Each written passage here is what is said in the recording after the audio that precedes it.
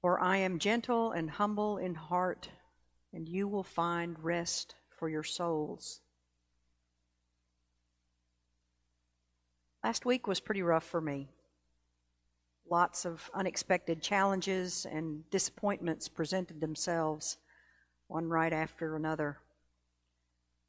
By the weekend, I found myself incredibly frustrated and frankly, pretty angry. Angry that I had made some mistakes, angry that I couldn't really make them right, and angry that some things were beyond my or anyone else's control. After a fitful night's sleep on Friday, I made myself go to an Advent retreat at St. Mark's in Little Rock. I had signed up for it some time ago, but after the week I had, I was really not wanting to go. It was kind of a rainy morning and perfect for just curling up and feeling sorry for yourself.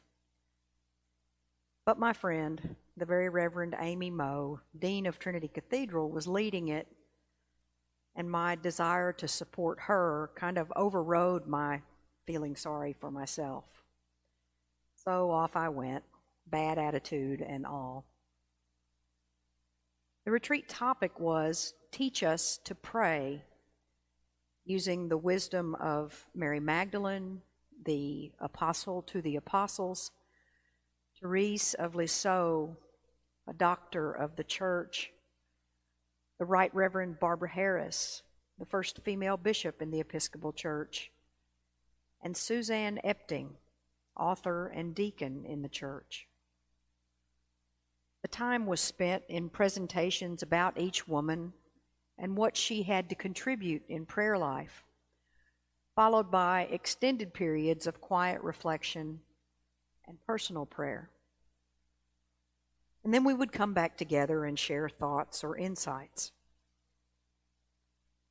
Dean Amy shared one particular poem by Therese of Lisieux on humility. It was a fairly long poem, filling a full page typed. I skimmed over it and kind of set it aside.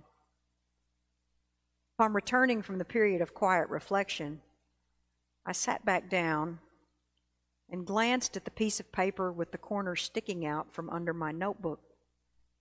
It was Therese's poem, with a quote in italics at the very bottom. Jesus, gentle and humble in heart, make my heart like yours. I felt as if Therese had reached right into my soul and found the hard spot that was there, formed from the previous week's anxiety.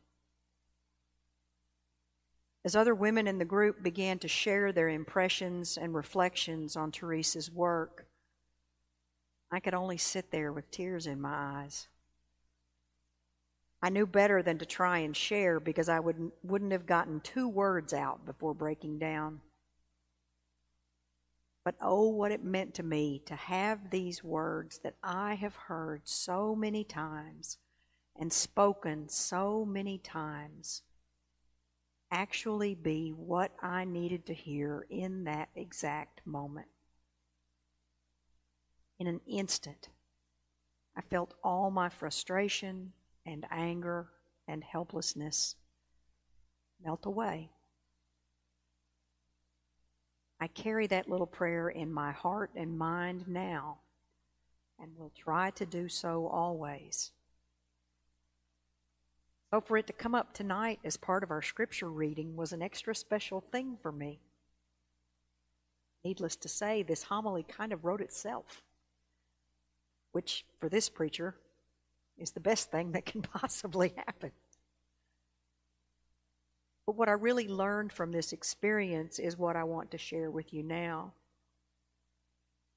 It's important not to become inured to the repetition of what we hear from week to week in our liturgy.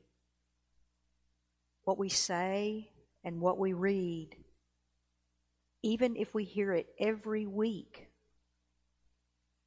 hits us differently every time. Because we are different from one moment to the next. We change from moment to moment. We grow or digress from moment to moment. I was in one moment angry and frustrated and mad. In the next moment, it's free of that.